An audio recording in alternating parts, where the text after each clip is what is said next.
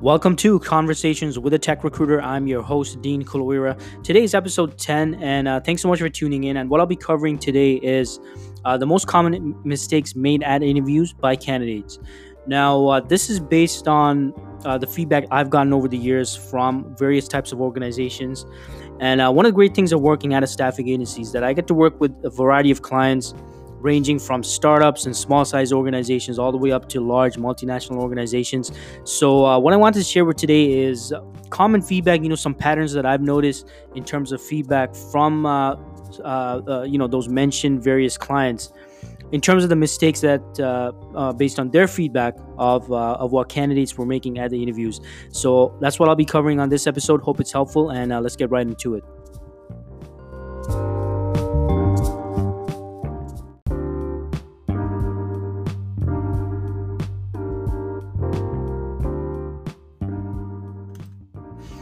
Now, one of the most important parts of my job as a recruiter for the consultants that I represent, who by the way, for the most part, just to refresh everyone's memory, are primarily IT professionals. But the advice I'm sharing in this episode, as well as most of the episodes I cover, are not restricted only to IT professionals, unless I mention something very specific otherwise.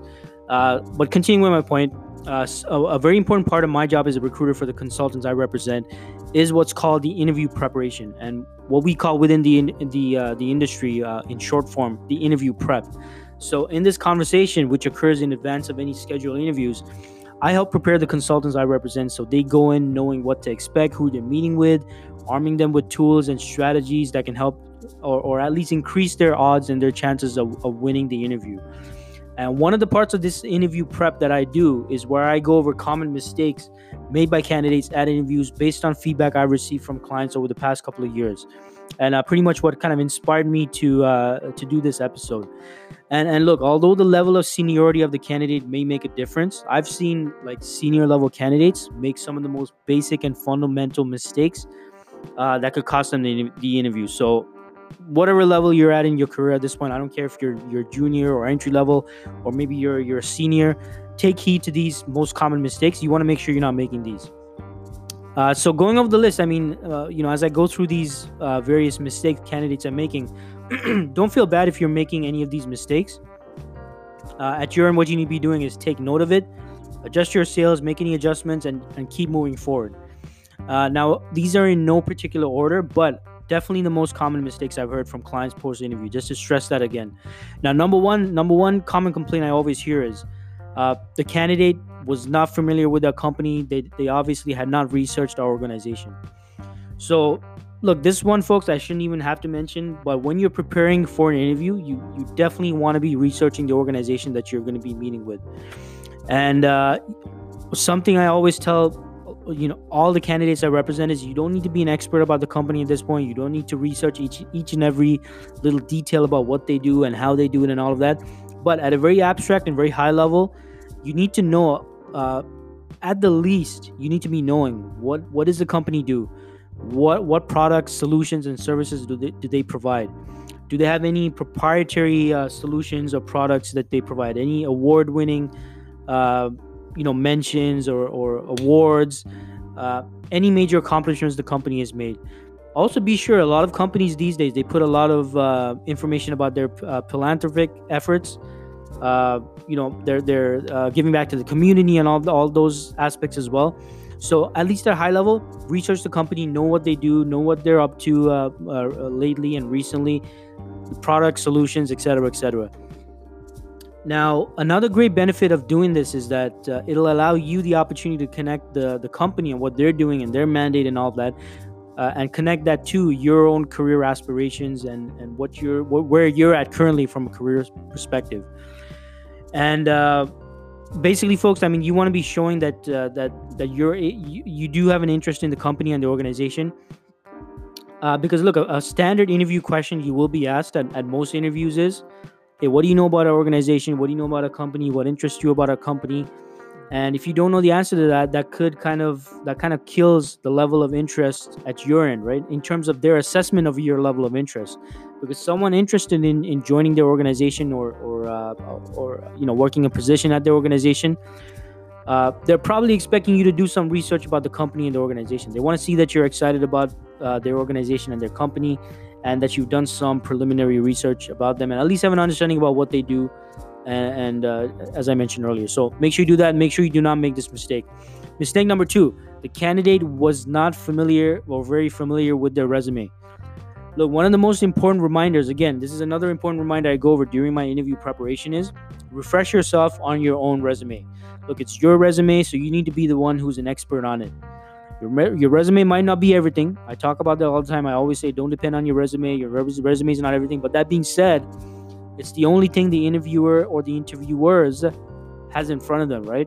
So you can expect them to refer to it. Because look, prior to the meeting, they've never met you. They don't know who you are in most cases, right? And all they have in front of them is this stapled document with a couple of sheets of paper describing your professional experience and your background. So you can probably expect them to refer to it.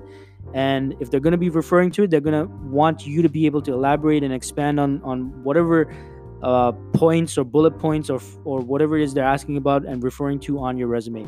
And you don't want to waste any precious interview minutes trying to remember things and recall things. We've all been there. I've been there.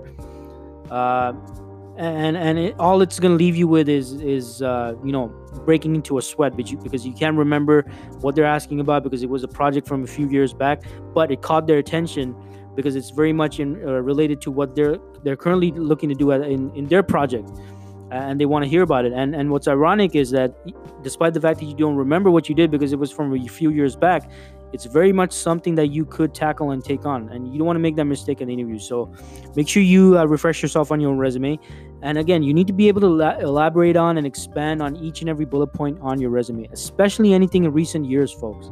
You don't want to waste, and I'm repeating myself here, but you don't want to waste any time at the interview trying to remember things, trying to recall things which may capture the interviewer's attention and have you miss out on this crucial selling opportunity only because you hadn't refreshed yourself on the various projects you've done that are most relevant to the position you're interviewing for. So keep that in mind. All right, so moving on. Next most common interview mistake.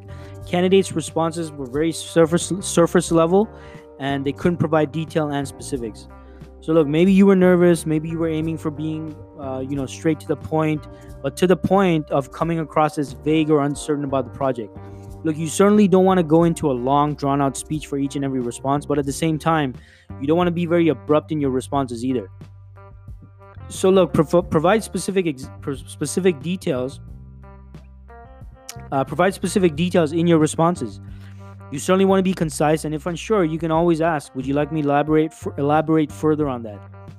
What you don't want to do is be extremely short, abrupt, and vague in your responses, because that could be a sign either that you don't know what you're talking about, or maybe you're just not interested. And if you are interested, you don't want to come across that way. So make sure you're striking that right balance between not being too concise and too vague or too abrupt, but still adding enough detail and not keeping your responses at a pure surface level. Now, moving on to the next one, and this connects with the next one, and the next one is the other extreme you don't want to be making, and that is the candidates' responses were very long-winded and they kept going off topic. Now, this is the opposite of the previous point. Look, it's easy to get excited talking about your accomplishments. I totally get it. Now, couple that with the feeling of being slightly anxious or nervous, and you can find yourself going off topic or having your response go on for way longer than expected and end up not even answering the question in the first place. Very easy to happen, and it's normal and natural in a conversation to get slightly off topic or to go off on a tangent every now and then, but you need to stay focused and stay the course at your end. You don't want to come across as trying to avoid answering the question, right? By speaking about a whole bunch of stuff and circling around it. Maybe that's not your intention. Maybe you just got caught up, getting excited talking about something else. Maybe some other topic came up while you were explaining something else and you kind of connected with the interviewer regarding that. But you don't want to go completely off topic either. It's up to you as the person, as the interviewee. When you're looking to demonstrate your expertise and your knowledge and your experience, you want to maintain control. So even if you do veer a little bit off topic, that's completely fine.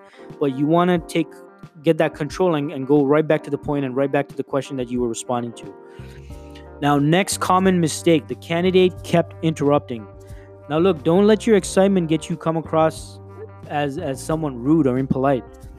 Nobody enjoys a conversation with someone who constantly interrupts. I mean, just take a minute to think about anyone you've spoken to in the past or recent past who keeps interrupting you, right? Every time you're trying to say something, they interrupt, they cut you off.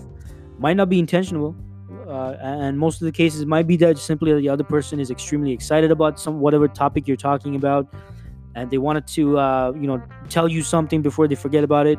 Could be a whole bunch of reasons, except for being rude or impolite. In most cases, again, but you can come across as rude and impolite. And look, I've witnessed candidates every now and then who have a habit of starting to respond to questions before the question has even been completed and trying to finish sentences on behalf of me, talking over me, cutting off mid sentence, and all those other variations of interruptions. Now, I understand as a recruiter, this is mostly due to excitement, nervousness, or feeling a little anxious, but you need to be aware of this and get it under control. As apart from being annoying and impolite, you might be interrupting a question or a statement with multiple parts to it. So look, you need to get this handled and under control. Wait for the interviewer or anyone else in life you interact with, for that matter, to complete their question or statement before you start responding. And if you don't, by the way, as a side note, if you still don't understand the question, don't hesitate in asking them for clarification.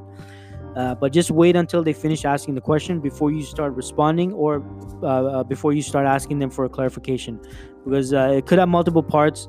And again, if you don't understand the question after they're finished asking, you can always ask, "Yeah, I'm not sure I understand point XYZ in the question you're asking me. Can you please elaborate on that, or could you please clarify that?" So look, folks, those are the main mistakes I've heard about based on feedback from a variety of clients and organizations that I've served as a recruiter. So hope all of you, in preparation for your interviews, take these into consideration. Make sure you're not making these mistakes. Be conscious of these. If you are currently or possibly or might be making these mistakes, again, don't feel bad. Now's an opportunity for you to really be consciously aware of not making those mistakes and see that as a positive. Again, don't feel bad. Don't feel bad about it. Yes, it has probably costed you interviews or opportunities in the past, but you know what?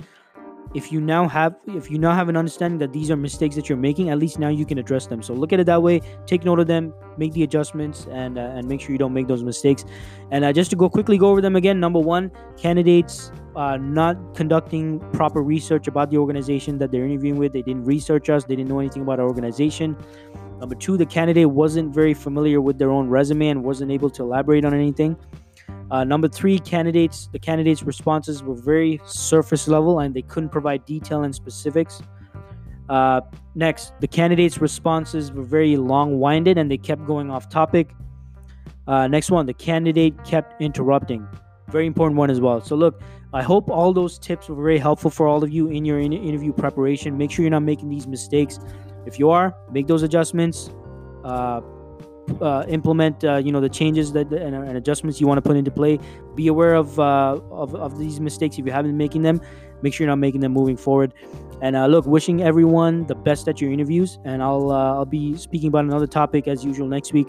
Or tune in Thursday, where I'll be releasing an episode on more on the recruitment side of the equation, more for hiring teams and recruiters and hiring authorities. So look, thanks so much for tuning in. This has been Conversations with a Tech Recruiter. I am your host, Dean Calavera. Thanks so much for tuning in, and speak to you soon.